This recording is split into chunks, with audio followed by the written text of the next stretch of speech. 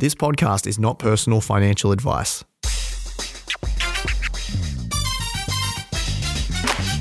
You're listening to the Aussie Firebug Podcast, the financial independence podcast for Australians. Hey guys, welcome back to another episode of the Aussie Firebug Podcast, the financial independence pod for Aussies, where I interview clever people who have already reached or are on their way to financial independence. Today I'm talking to a legend in the Australian personal finance space. Noel Whittaker has been educating Aussies in money management and investing for over 50 years. He's probably most famous for his international bestseller, Making Money Made Simple, which has sold over 1 million copies worldwide. Some of the topics we're covering in today's episode are Noel's upbringing and his first investments, annuities in Australia, lender's mortgage insurance. Noel has some strong thoughts around there and a potential policy change. Noel's thoughts on super throughout the decades, what made him become an author, what's happened to the financial planning industry and how he would fix it up if he were in charge, and so much more. Before we jump into today's episode, here's a quick word from our sponsor. Today's episode is brought to you by our partners at ShareSite, the #1 portfolio tracking tool for Aussie investors. ShareSite makes it ridiculously simple with automatic holdings updates, comprehensive tax and performance reporting, wrapped up in an easy-to-use, fully cloud-based system. My favorite thing about using ShareSite is how easy it makes tax returns. Simply generate your tax report at the end of the financial year and voila, you're done. And here's the best part, it's 100% free for users that have under 10 holdings. If you have over 10 holdings and want to sign up, make sure you use my link to get the first 4 months for free. Head over to aussiefirebug.com/ShareSite to receive this special offer. Even if you're signing up to the free plan, using that link will score you 4 months for free if you ever decide to own more than 10 holdings within 60 days. Finish tax time with a click of a button using ShareSite by signing up today. That's aussiefirebug.com/ShareSite for your free 4 months. Hey guys, welcome back to another episode. Today's guest is an international best-selling author, finance and investment expert, newspaper columnist, and public speaker, the one and only Noel Whittaker. Welcome to the show, Noel. Thanks to be here, Matt. Now, you've been in the personal finance scene for many, many decades, but for those out there that maybe haven't come across you before, can you just tell us a little bit about yourself, mate, and what you're all about? Well, I guess I've been all sorts of things. I've been a banker, I've been a lawyer, I've been a recruiter, I've been a builder, I've been all sorts of things. But I wrote a book in 1987 called Making Money Made Simple, and it was selling 500 copies a month and became one of Australia's top bestsellers. It's now sold a couple of million copies. It's now been in 4 countries. And every day I get emails saying that book changed my life. So Making Money Made Simple was really what sort of got me well known, I think. Yeah, that's definitely the book that I know you for personally. And I mentioned to my parents actually that I was having you on the show. And they said the same thing. I was the guy that wrote that book. That's right. One in six households had that book, had the $20 note on the cover. Yeah, no, it definitely spans the generations. So let's just talk. I'd like to chat a bit about your money journey, Noel, and we can just wind it back to the start. Were you raised in a financially literate household, and was there a time that you gravitated towards investing and money, or how does that all work? My father was the manager of a pig farm, a big pig farm, which is now the whole of Logan City in Brisbane. And he was one of the top pig people in the country. So I was brought up in a rented house on a farm, milking cows and taking care of pigs and things. But I was always a bit of a merchant. Like I had beehives and I used to sell honey. We had chooks and I'd sell eggs to the teachers. So I guess I've always been a bit of a merchant, I guess. Then I went to Salisbury State High School. I was just a poor old high school boy. And we were the foundation pupils in 1955. And it just happened. I happened to be in an incredibly bright class. I mean, number 1 and number 2 topped the state. That was the class. And that made me think I was dumb. I figured I'm too dumb to go to uni. That's what these guys are doing. And I joined the bank. And I joined the bank because my father always said, when the next depression comes, you want a safe, secure job. So I joined the Bank of New South Wales because that was Australia's oldest bank. And I very quickly worked my way up in the bank, and I discovered that, I was one of the few bank officers who always did more than I was paid for. I think that's one of my redeeming features. Andrew Carnegie said, nobody I know works as hard as me. And I think I could say that I'm the same. I've always given everything, and I still do. So there's a bit to unpack there. You were born in the 40s, is that correct, Noel? 1940. That's right. 24th of January 1940, the hottest day in Brisbane's history. There you go. Bit of a factoid. I often talk about how my nono on my dad's side, my Italian grandfather and grandmother, they come across, they made a new life for themselves when they migrated to Australia. And I feel like that immigrant mentality filtered down to my dad, which filtered down to me, just those values of when there's opportunity, take it, look after your money and don't sort of waste your opportunities when you come to this new country that has all these wonderful and great things.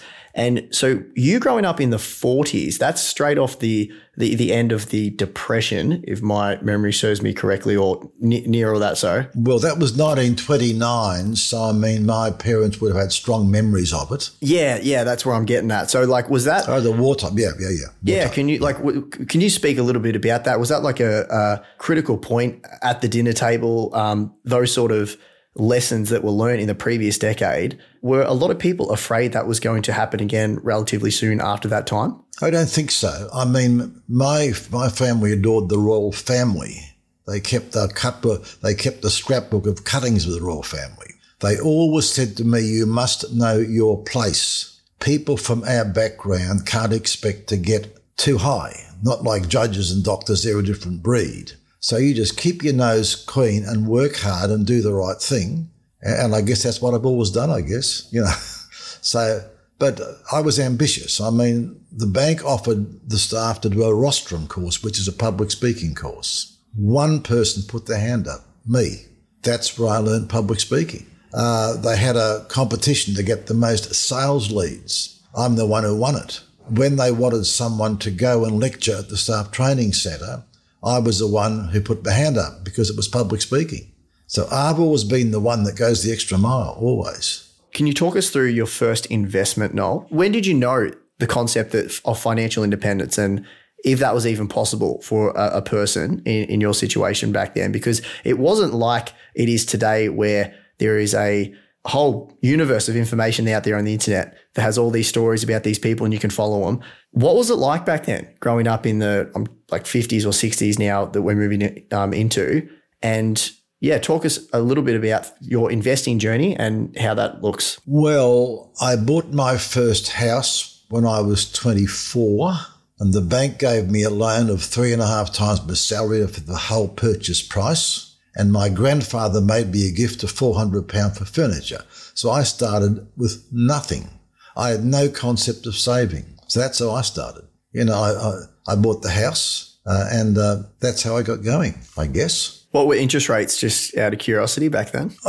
They weren't too bad about 1964, but around 1974 they got very high. But yes, I mean, I really had not much concept of investment at all.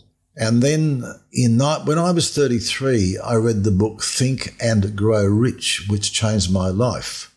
Classic. Yeah, and that got me, I played all the tapes, did all the courses, went through everything. And that's when I started to learn about the importance of investing.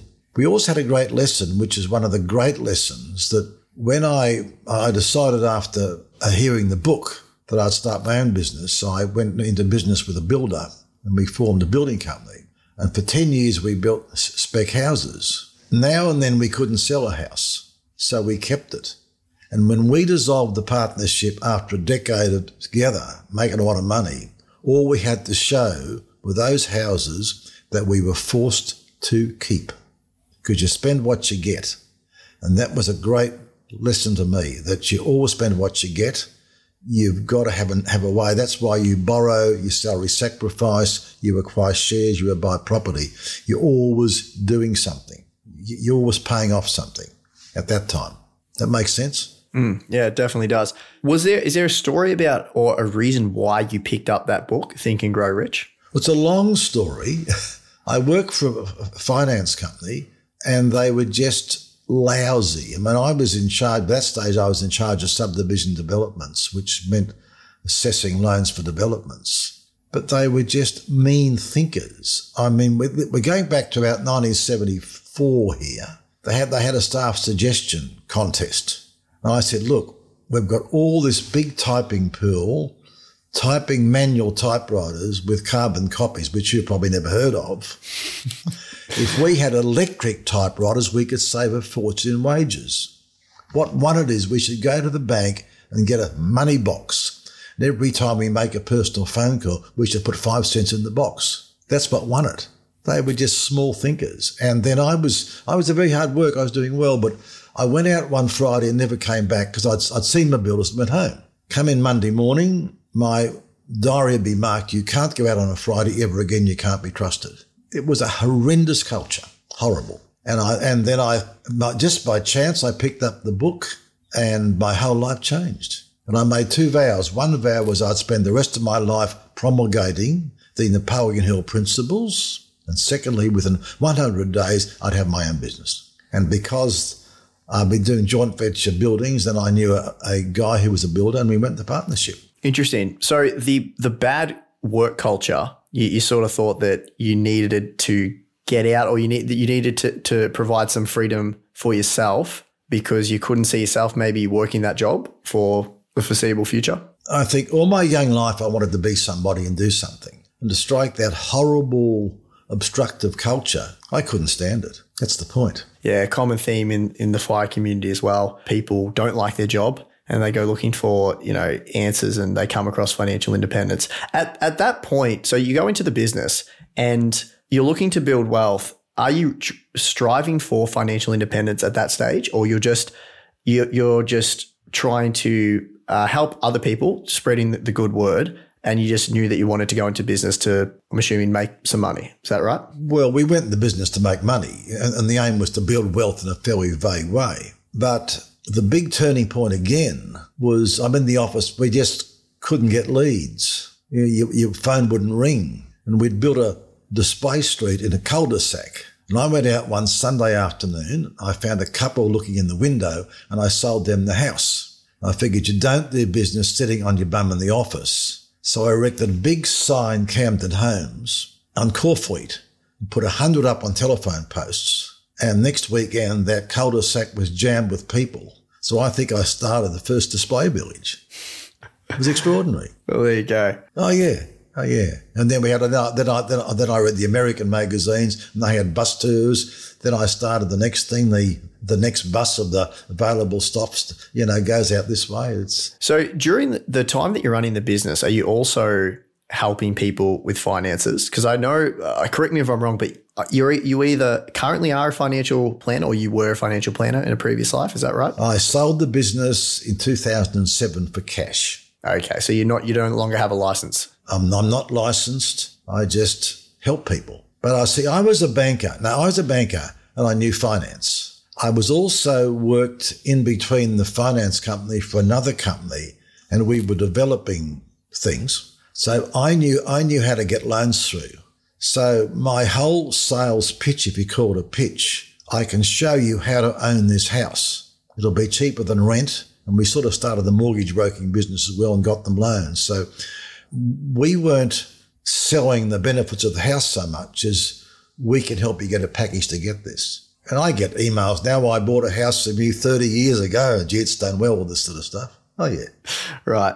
So tell us a little bit about the writing, Noel. Were you always writing during this time, or was there a moment that you started to put your thoughts down onto paper? I think marketing is right in me. I knew we had to market. And a hairdresser every week had a column in the Albert and Logan News, the local throwaway, about hair care. And I thought that's a good idea. So I started to write a column on real estate, which I paid for. Nothing happens, nothing ever happens at the start. 6 months later, people start to talk about it. So I hired a PR guy who got me then a column in the Courier Mail, the local paper. So my experience in that column then led me to a newspaper column. And the newspaper column was picked up by 4BC Radio, and they gave us a gig on Saturday morning at 6 o'clock in the morning. Now, people think, who will listen to radio at 6 o'clock on a Saturday morning? Well, it's most wealthy guys are early risers. It's all the people who got home and forgot to turn their alarm off. It was just before the scratching, so it was the horse racing station and the fishing. So I was stuck between the fishing Then there was fishing, finance and horse racing. It was very, very popular. And then one day a woman rang up and said, look, you write good stuff in the paper, you talk good stuff on the radio. Have you got a book? I said, no, but I'll go and search the bookstores and I'll find you a book. Search the bookstores, there's no books. There was big, thick academic books like 6 inches thick, all the Spieler stuff, how to have 100 homes on nothing down in, a year. There was nothing. So I decided I'd write the book. And that's how it sort of got started. So what year is that? Well, the big catalyst, I went to a course in October 85, the Vision Quest, a 5-day live-in course. And you were asked to say what they would say about you at your funeral. What was your mission in life? And it came to me, my mission is to help ordinary people become prosperous by financial education. And I'm on that track ever since. That was 85, and I wrote the book in 87. And were you a financial planner back then, or was that something that you went into after you wrote the book? Well, we started financial planning because we see it was happening. We're talking now 85, 86. And of course, when I wrote the book, well, that brought in so much business. And that's really the start of our financial planning practice. Great. So it was a bit of a crossroads. At some point, you finish with the business. I know we're skipping around the years, but you get to a point where you say, all right, my mission now is to help other people. And you start the financial planning business, and a good bit of marketing, which obviously turned out to be phenomenal, was you wrote the book to sort of get that going. We've also left out the part in about just before that I got mixed up with a developer. My partner and I, a business partner, got mixed up with a developer, and we did a couple of successful developments, fairly small ones. Then he got us into a shopping centre outside Brisbane, and we lost half our assets. So we lost half our assets when I was 44 on a bad development, which I didn't need to do because I was set for life there anyway.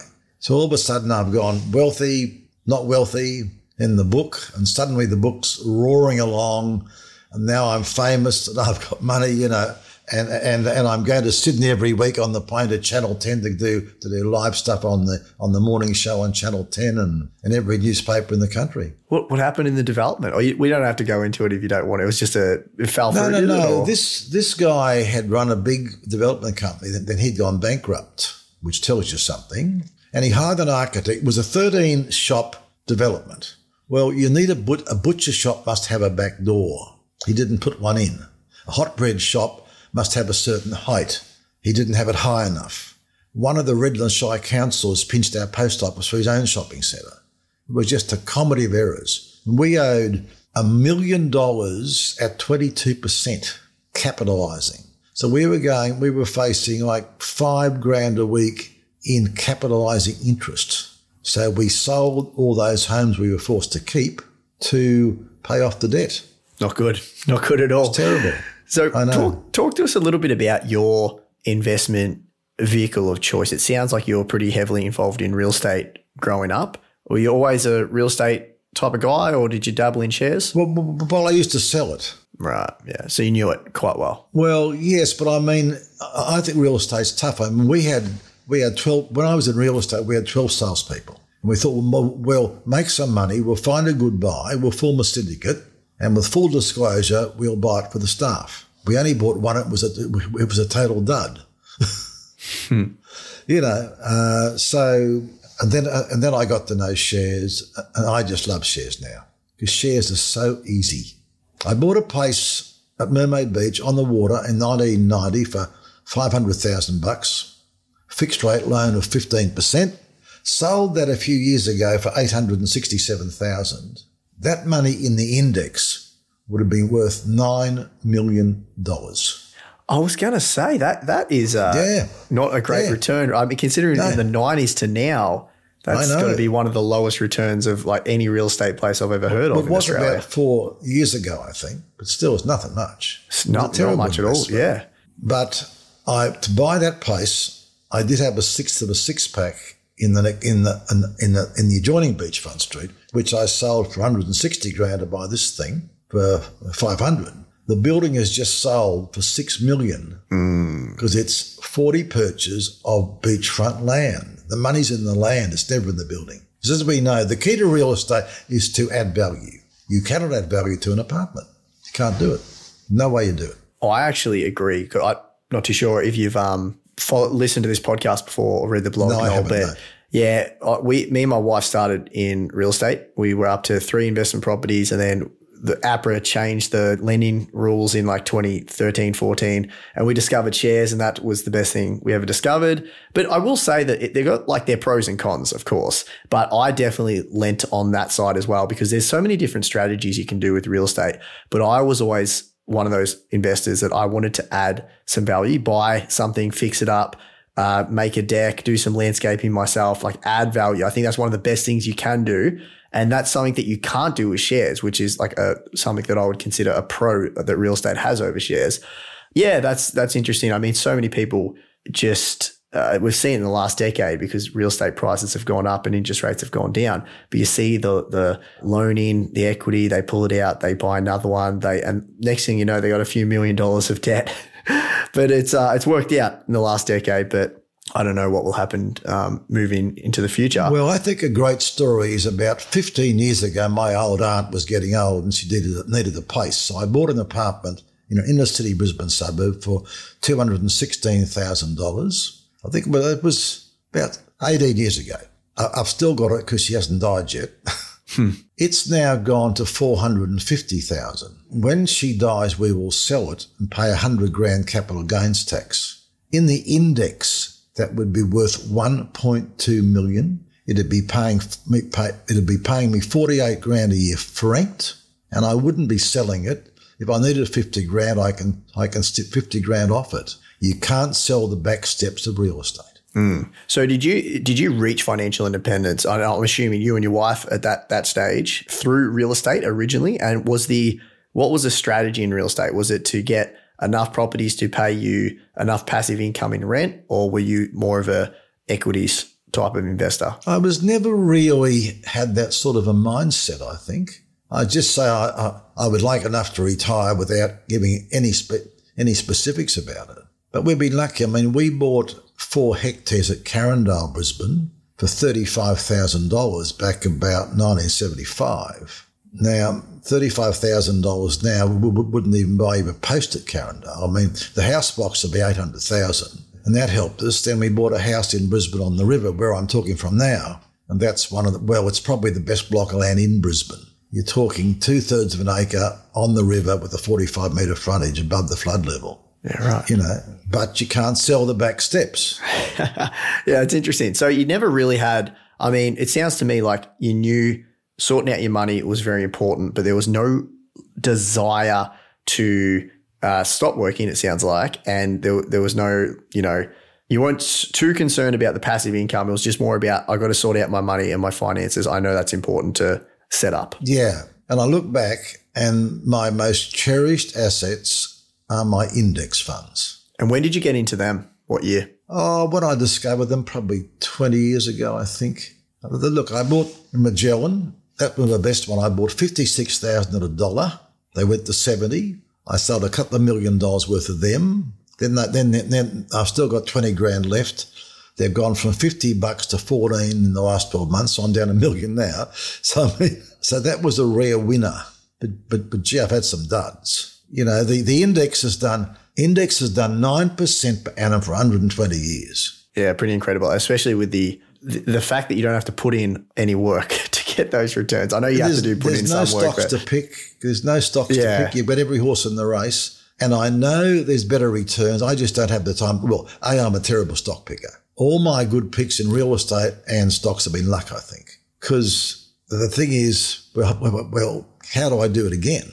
Like, we had the building company, and I was talking in the hotel to a rep from a finance company. He said, we need to clear these blocks for 30 June to get the balance sheet right. So I bought 20 blocks, interest-free terms at $8,000 a block in Capalaba, Brisbane. They went to $19,000 in 6 months by the market takeoff. But that was luck, Well, I mean, the data and literature that's written on stock picking clearly shows that it's incredibly hard to do, and only a very, very small amount of people can do it consistently over the long term. But I guess it's a bit of a trap when you do. I've never stock picked in my life, but I know people that have, and you can really convince yourself that you're smarter than you actually are. And if you get one right, you can probably, think of different ways where, I outperform the market, but very difficult to do over a 15, 20, 30-year period consistently. And you don't need to. Yeah, that's the other thing. That's if you're happy. I've really changed my mindset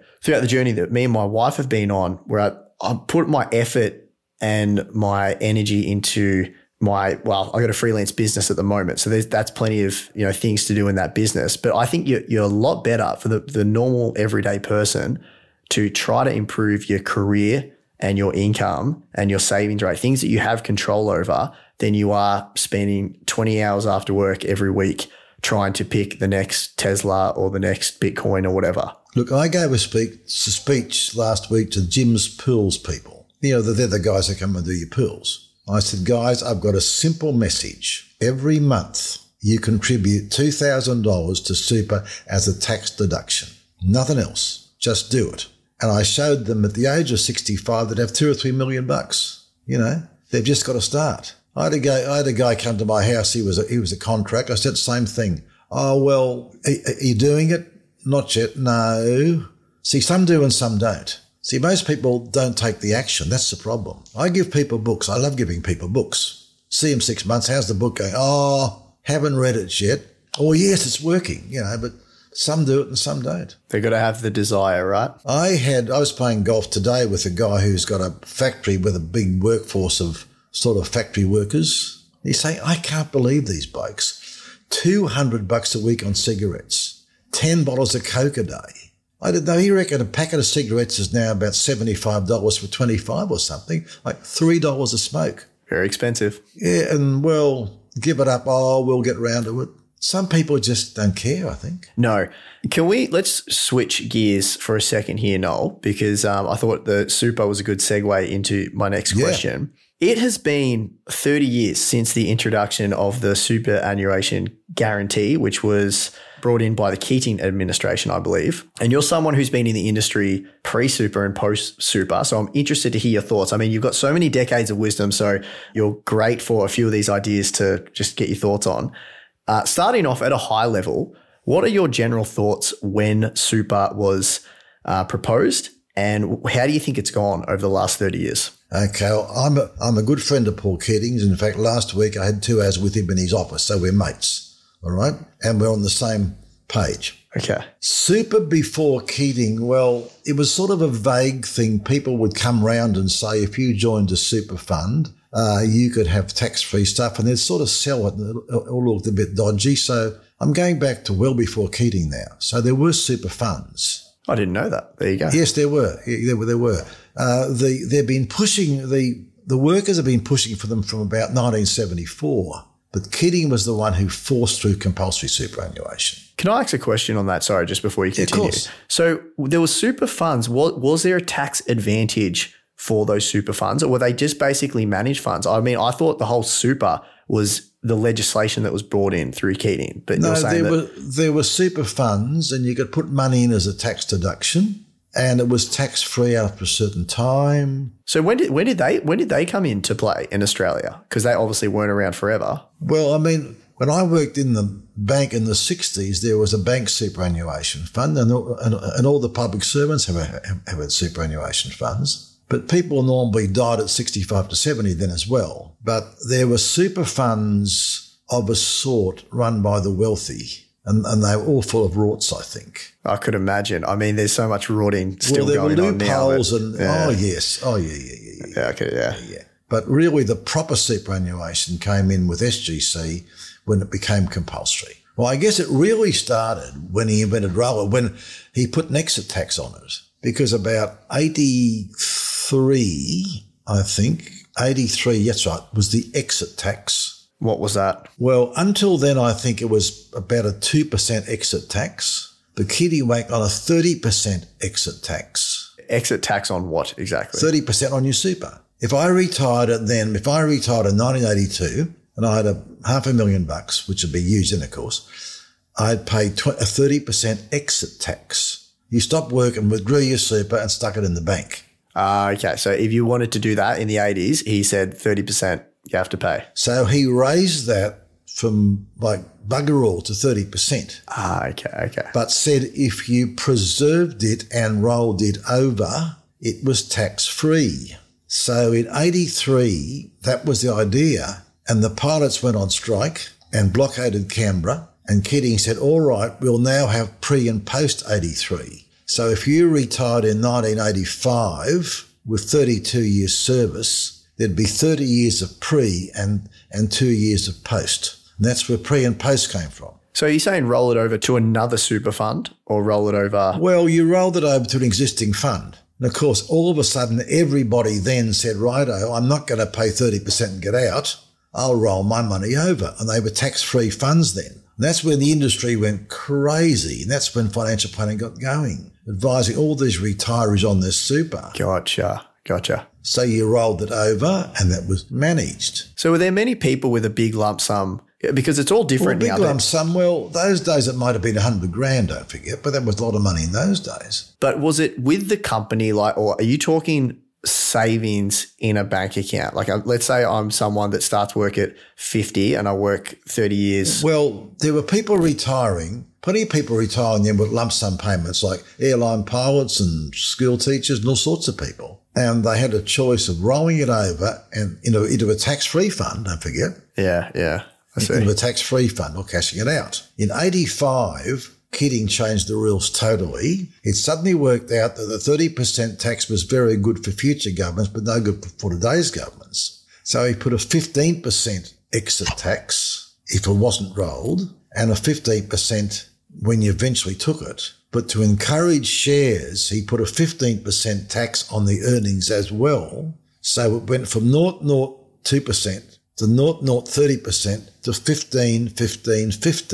And Keating will tell you that he introduced the imputation system, and the idea of the 15% tax was to encourage people to invest in shares. And if you invested in shares, you paid no tax anyway. Question on that. Back before the guarantee, the superannuation guarantee, were people allowed to take out money of their super fund before whatever year that guarantee was put in place in the 90s? It was preserved to a certain age. I mean, you go. So there was a preservation. There was a preservation age always. It wasn't. Oh yes. Interesting. Okay. Oh, that's interesting. All right. So there's always been superannuation, and there's always been a preservation age, but it was the guarantee that was introduced in the 90s. Yeah, 92, I think, because Keating was pushing for it for years. Okay. So back to the original question. It sounds like you're a pretty big fan of the guarantee system, the super in general. Huge fan.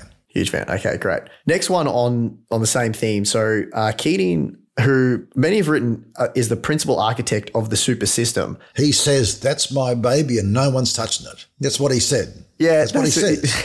That's my baby and no one's touching my kid. Well, there you go. But that's how he puts it. It's funny. I mean, I've really learned something in today's episode because I had it in my head that super wasn't a thing before Paul Keating come around. But now from what you're telling me, it's sort of always been there. He just made it compulsory. Is that correct? He made employers pay it. It was available for public servants, wealthy people. The unions have been agitating for it since 1974.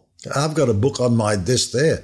You know, it tells you there's been agitation for many years before Keating. Keating was the one who did it. Right. So he made it popular is what I'm sort of picking up from what you're saying. But it existed before him. But it wasn't popular. It wasn't popular. Well, with the rich people. Well, it's an on-cost for the boss. If you're employing 50 staff, you've suddenly got to pay super for them. Okay, that's a good question that I had in my head. Did it actually work like that though, or did it cut into people's wages? I mean, when you say I can't remember what super started as a percentage. Let's just say like what 6% or 8%, whatever it was. No, I think it was much less than that. Okay, whatever it was, 3%. Did everyone get a 3% raise, or did that 3% come from their current salary? Meaning if you earned 100,000, let's just make it easy for math, did you suddenly get 103,000 because the employer took on that cost, or did you get $97,000 of taxable income and $3,000 went into your super fund? It would depend on the boss, but normally in award negotiations, the superannuation was taken into account. So you want $50 a week. Okay, well, super might be 20, you'll get 30. Yeah. So really, it's not really a cost for the employer. is it? Well, I mean, when superannuation went from 10% to 10.5 a couple of months ago, I mean, that was just a cost to the boss, I would think. As far as I know, a boss cannot reduce your take-home pay to when the super guarantee rises. But when you come up for negotiation, you can negotiate it. Yeah, that's right. And then you're employing someone, like you've hired people before, right? So when you put someone on the books, you're going to create a whole package that includes super. Well, the package could be including super or plus super, 100 grand plus super, or 100 grand including super. Yeah, I get. Yeah, but I guess the point I'm trying to make is that it's not exactly free money from your employer that just got plopped onto your income. It was absorbed by whatever you were making. Well, it may or may not have been. I mean, if your package is 100 grand plus super, it's what it is. It's negotiation. So next question on that. So Paul Keating had some interesting remarks back in 2018 when he called for a national insurance scheme to support Australians aged 80 plus. And more recently in 2022, I think only a couple of weeks ago, he proposed a covenant of aged care instead of relying on the super system. I'm curious to get your thoughts on this, as I've always been under the impression that super was designed to eventually replace the pension or to significantly reduce its load. But it sounds like Mr. Keating plans, or I know he's not in power, but he would want to introduce another program. What are your thoughts on that? Okay. His main thing at the moment is it must be preserved, and that's it. It can't go for house deposits. It can't go if you're sick. It stays there until you reach pensionable age. No exceptions. He was also talking last week about a concept where if you have need aged care and you've got nothing, or you've got something, then the government should pay and it should come out of your estate. As I said to him, there are reverse mortgages now for that. I mean, there's a government pension loan scheme. So people now on the pension can borrow money to have aged care and stuff. So is this what he's talking about with the covenant scheme? Well, possibly. I think so. But his first covenant is you can't touch it. Was the system always designed, though, to replace the pension, or was that not true? Okay. They've been talking for years about how much you need to retire. And Vince Fitzgerald, one of the actuaries, said you need 15%. So hypothetically, if you believe Vince Fitzgerald, and it's a controversial number, then from the day you start work, you need 15% of your salary to go to your retirement fund, and you'll be right. And Keating said, righto, 9% from the boss and 3% from the employer and 3% from the worker. That was to be the 15. But then the 15% off the 9% of the boss means there's only about 7.5, and the worker and the government gave them nothing. So, I mean, it never became 15. Is it still planned to be 15 in the future? No, he's down to 12 now, I think. I think he now accepts 12. Would you be in favour of increasing it to 15? I think 12 is reasonable. I debate this with some very intelligent friends, and we have two very different views. They say it's their money, let them take it. And I talk about my friend today and always employers who smoke. If you give those people extra money, they will spend it. And they will come to 65 dead broke. At least now they retire with $500,000 or something like that, which means they can, they won the lotto when they retire. So I'm a very strong advocate for the compulsory super preserved. And Keating's his office is full of cards saying, thank you, Mr. Keating. Thank you. Because without you, I would retire with nothing. There is this whole philosophical debate around the government knows what's best for you versus let the people freely choose, even if they make the wrong decision. Where do you lie in that spectrum? I feel as though you're more on the government knows what's best for me side. Well, we went to plain package on cigarettes to try and stop it. We wear seatbelts in motor cars. If you let most people can't run their own money. And I think if you take money, they won't miss it, and eventually they've won the jackpot. Now, I know it's debatable, but that's my view. Yeah, I mean, it's an interesting one, isn't it? Because you definitely get the two sides of the argument. It's a good point with the seatbelts as well. Like it's slightly annoying, slightly uncomfortable, but it saves lives, right? And then it's because it is people's money. I personally would be in favour of a system that would tax people if they wanted to take it out earlier. So the government is not going to not let you have access to your money, but if you take it out, there is a penalty for that. Just like we do with cigarettes, just like we do with alcohol. If you want to drink and you want to smoke, you're free to do that, but it's a burden on the healthcare system, and we're going to tax the bejesus out of it.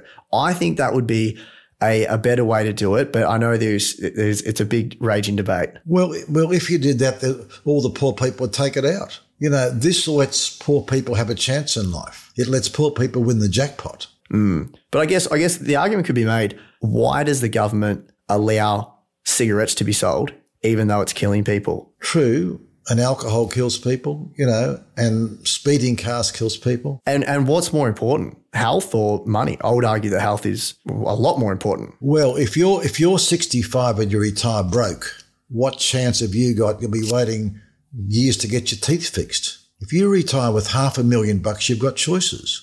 Yeah, I'm with you on that. It's just an interesting philosophical, debate that we could. I can see both sides, but honestly, most people can't run their own money, and that's fact. Do you think it's getting better though? Because I feel like that's thrown around a lot, that if we let people access their money before the preservation age, everyone would just go broke. No, the kind of people would need to access it are the kind of people that would just spend it anyway. Yeah, that is definitely true. I wonder if that is improving with, each decade. And I wonder if we can ever get to a point where that is not true, that the majority of people are sensible with money. I could be just naive in my thinking, but look at Afterpay. Look at buy now, pay later. They're all going for that. That's true. Now. That is good. That is a very good point. American Express have just launched with great fanfare a program that you can pay your $3,000 off over 12 months. The effective rate's 22%. Yeah. Just robbery. It is robbery. Yeah,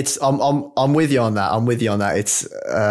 It's interesting to think about. Anyway, let's shift gears to another topic. Have you read the book Die with Zero by any chance? No. You ever heard about it? It's a good book. Recommend reading it. But long story short, in that book, what's the major thesis of it?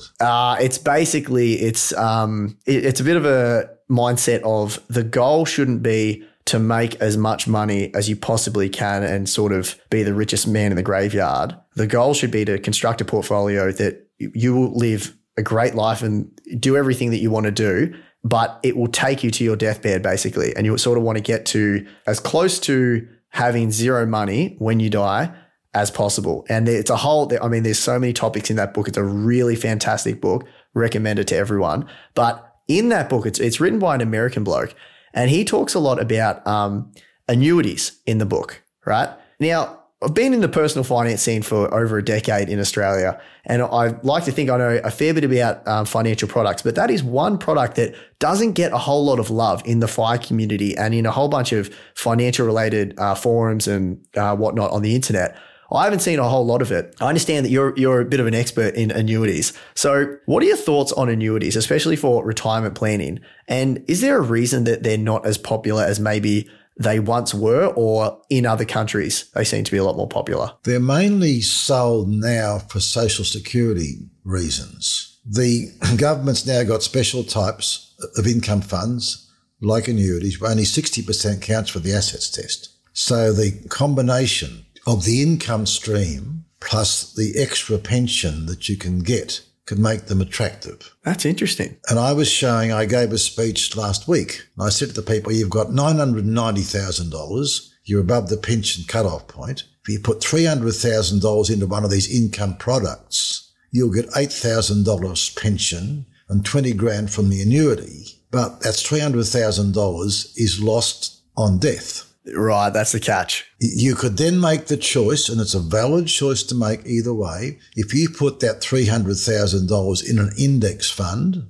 and get $12,000 indexed, okay, you wouldn't have the pension. But I'm very much aware that 4 years ago, they drastically reduced the pension cutoff points. Drastically reduced. And all of a sudden, people getting the pension were tossed off the pension. And they were screaming. That's very interesting. So there's certain products that don't classify in the asset test for the pension, annuities being one of them. So you can purchase an annuity. Well, depends on the annuity, don't forget. I mean, they're like luggage. There's all sorts of annuities. There's a whole range of them. But the government feels the first problem is that retirees, in the government's view, wish to live off the earnings from their capital and preserve the capital. The government thinks that's very bad, and they've instructed the funds to produce what's called CIPRS, SIPRs, Comprehensive Income Products Retirement, which they're moving, and which there's some now, and they're designed to help you to spend your capital. Because the government says you should be using your house, which you can do by downsizing to free up capital from the sale, or take out a reverse mortgage, in which case you borrow against your house with an ever-increasing debt. That's the reverse mortgage, is it? Yeah. Well, if you're 85 and you've got $1 million house, you could borrow 50 or 60 grand at 6%. In about 12 years, it's going to be doubled. It'll be 120,000. Your house has got it. So the good reverse mortgage people try to make sure that the loan is so small that the capital gain on your home is more than the loan going up. Yeah, but your principal place of residency isn't in the asset test at the moment, isn't it? No, it's not. Yeah, that's a whole nother point, isn't it? I mean, it sort of makes sense for it to be in there, but I would think that would be political suicide if a politician ever went after that. Well, how do you value it? I mean, you're going to talk about Mount Isa or Point Piper. You're going to say a house worth 100 grand or 4 or 5 million. Wouldn't it just be added on to your assets? It's part of your, But the cut-off point is 902,000 for a couple, so nobody would qualify. They'd be gone. Yeah, especially in Sydney. The cut-off point now is 902. Yeah, most people's homes are worth that. Most homes in their super are worth $1 million these days. Yeah, interesting. Yeah, so I guess back to like the annuities question. So do you think that they're not as popular because you can get a better return just through an index fund these days? Like, is that? No, they're different things. I mean, I know a woman aged 92 who gave it all away except the annuity. So she worked out how long she'd live. She worked out what she needed and gave the rest away and bought the annuity. The trouble is, if you don't buy an index one for inflation, it can become worthless if inflation's rife. And to buy an indexed one is very expensive. I mean, if two people invest the same amount and one has a straight line annuity, which the payments never change, and one's indexed, it takes the index person 10 years to reach the level of the straight line person. But after 10 years, then the index person is rising and the straight line person still hasn't moved. Right. They're much dearer. And how, like, rough ballpark figure, I know it probably depends on a whole raft of different factors, but let's say I'm 70. Too young to take it. I think that's far too young. Okay, right. So let's say I'm 80 and I want some guaranteed income. Yeah, we can buy an index fund is one way to get it. But these new income streams, you might get a pension or a bigger pension. Okay. See, every 100,000 of assets cost you $7,800. If you can drop $100,000 off your pension, that's giving you a 7.8% return guaranteed. On the annuity or the pension? No. I mean, all of a sudden I drop 100 grand. I put enough into the annuities. Let's say it's in the lifetime income stream they're called, to drop 100 grand of assets. Automatically, I get almost $8,000 in pension.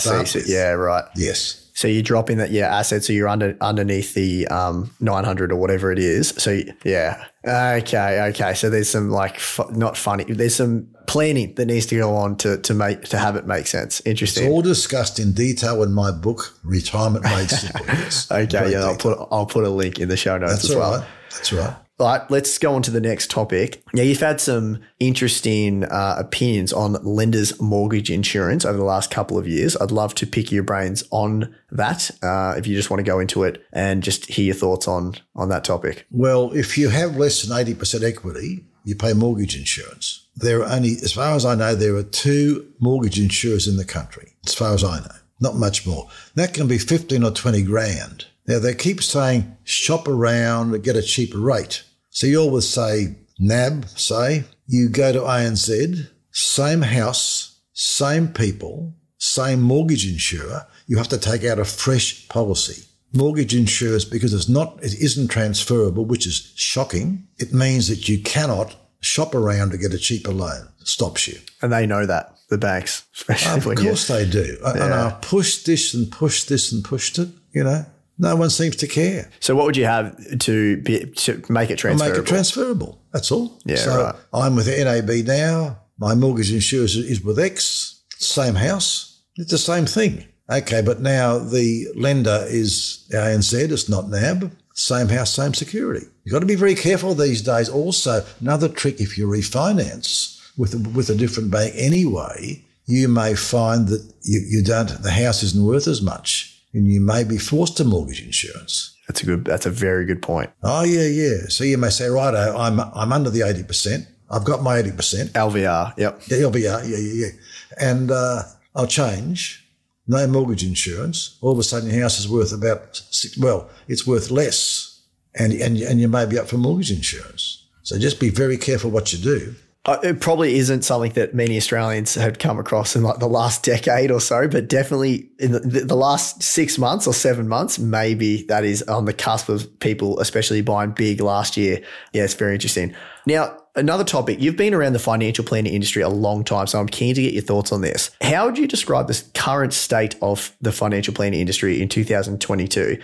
And was there a time previously where the public had a lot more trust? We all know about the Royal Commission that happened in 2017, but I'm curious to know if you think the industry has been on a decline for a while, or was there always a level of corruption or mistrust in the 2000s, 90s, 80s, etc.? Well, I guess every industry has its cowboys. But I mean, all the guys I know are good, right? The government has wrecked the industry. The first thing they did, after all, okay, to improve it, we'll make every advisor get a university degree. So guys 55, 60 with a spotless record, they expected them to go back to uni.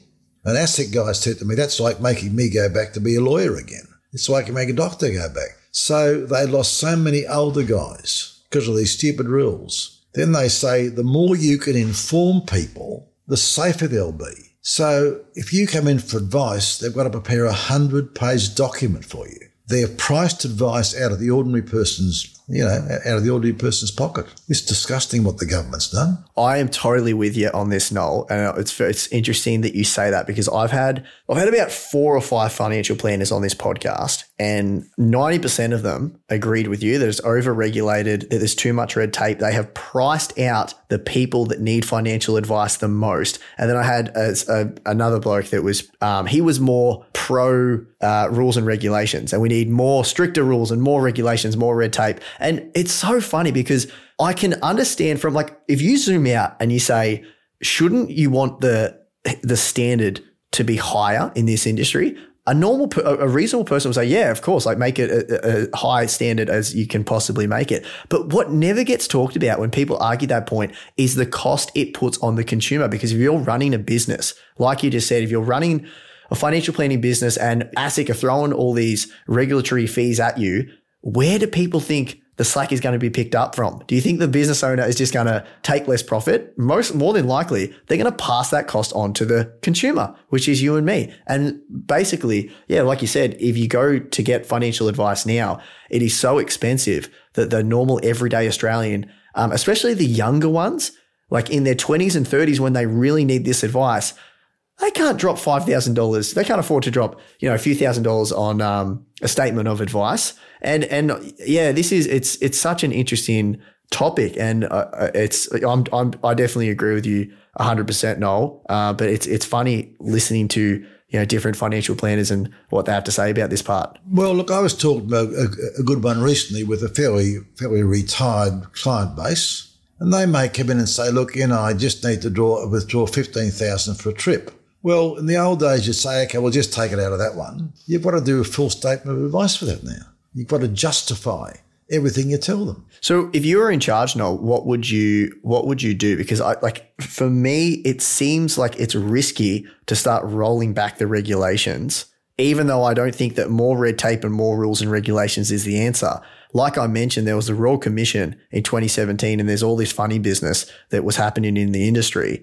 So the logical thing most people would say is we need more rules, but it's sort of counterintuitive. It's a bit of an oxymoron. The more rules that they pile on, the less of a desired result that they get. Less people get good quality financial advice because they're priced out of the market.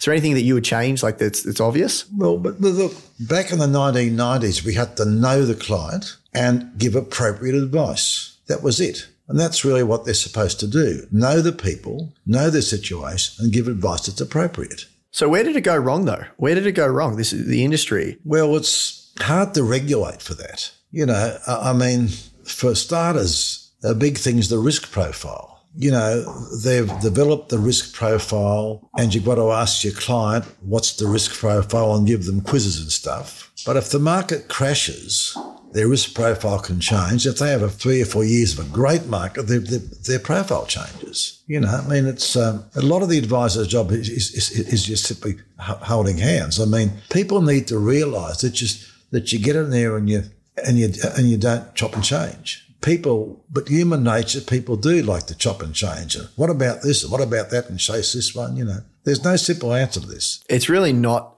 like I've always been on the side that it's not that hard to learn it yourself, but you've got to have the desire to want to learn it and manage your own money because, you know, as the old saying goes, no one is going to manage your money better than yourself. I know you can outsource a lot of things in life, but that is an area that I've always not felt comfortable, that I didn't know what was going on. Even if it was someone that I trusted, I needed to know how investing worked, how to be good with money, and just have that really sorted. That's just me personally, though. Yeah, but it's normally a fairly standard problem. You're either working towards retirement and you don't have enough. If you're 55, the best thing is salary sacrifice to super.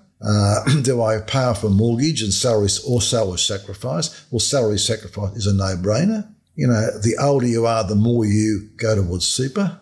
You know, I mean, I would like to see an executive summary of 1 page. You want this, and I think you should be doing this, and the reasons are. Make it simple, right? Make it simple. Yeah, totally. I've read somewhere that you were a committee member that advises on ASIC. Is that right? I'm a member of their liaison committee, and we meet regularly with ASIC's people. Okay. And that's about 14 people. There's from various books. There's accountants and bankers and lawyers and. So you're still involved with that? Oh, yeah. And our job is just to feed back to them what's happening out there. Yeah, right. So are these the sort of things that you're talking to ASIC about? And I don't know if it's in they can't actually change it though, can they? It's more of the bureaucrats and the politicians that make the rules. They simply enforce it, is my understanding. Well, as one very senior ASIC person said to me recently, a thing may be legal, but it's still immoral. Right, yeah. Just thinking that through. Yeah. Buy now, pay later. Yeah, right. So No. Look, ASIC is aware of the challenge with financial planning, but again, they're trying to work out how to do it. I had a cheeky question here as well for you. Ask a cheeky question. No, well, because I don't think it's going to be in your area, but I wanted to know if you had any thoughts on these Finfluencer guidelines that were released earlier this year, and just your general thoughts on unlicensed people like myself discussing financial products to an audience of over 1,000 people. Well, I don't mind what you tell people. You can tell me what you think. No, but I just hate, like, you get these people with 1 million followers and they recommend something on Hot Copper or something. I mean, I'm very happy with you saying I think it's good to get your house paid off, or if you're getting near retirement, then you should be focusing on your super. I don't think you should be saying I think you should buy BHP or, you know, buy Tesla or something. You know, That makes sense. Yeah, it does. It totally makes sense. I guess I come from, you know, I'm obviously very biased because I'm not licensed, and now I've been. Well, I'm not licensed either. Well, yeah, precisely. I mean, and I have been basically muzzled by these new guidelines. I had to delete a whole bunch of content because I just think they go a little bit too far, these guidelines that ASIC released. Okay, well, who muzzled you? Well, ASIC, when they released the new guidelines, they said. So did you speak to ASIC? No, but they released them. Did they write to you? No, but they wrote on their website. How do you know you were muzzled? Well, because they come out with new guidelines and they said that unlicensed professionals cannot discuss financial products online. And it was so open-ended. What's that mean? Well, that was half my issue, and half of a lot of people. We're discussing annuities now. We're talking about products now. Yeah, no, look, and that's half the issue. I think, in my opinion, is they come out with guidelines so open-ended that could mean just about anything. I just think that 99% of the time you're not going to get into trouble if you don't say anything basically that's not scammy and predatory in nature. If you're just saying, all I talk about anyway is what me and my wife invest in. That's all I talk about. I don't tell anyone to do anything. I talk about what we invest in, but I discuss in detail. But do you name specific shares? No, we don't invest in any individual companies. It's all through ETFs. And to ASIC's point, like, I just think it's wrong that a regulatory body, even though they say that, they say, oh, if you're not talking, about bad stuff, you're probably not going to get into trouble. But then they release these guidelines and say, you're not allowed to discuss any financial product. You potentially, if you do that, the odds of them actually prosecuting you are so low, but they threaten 5 years in jail and $1 million. That was the fine.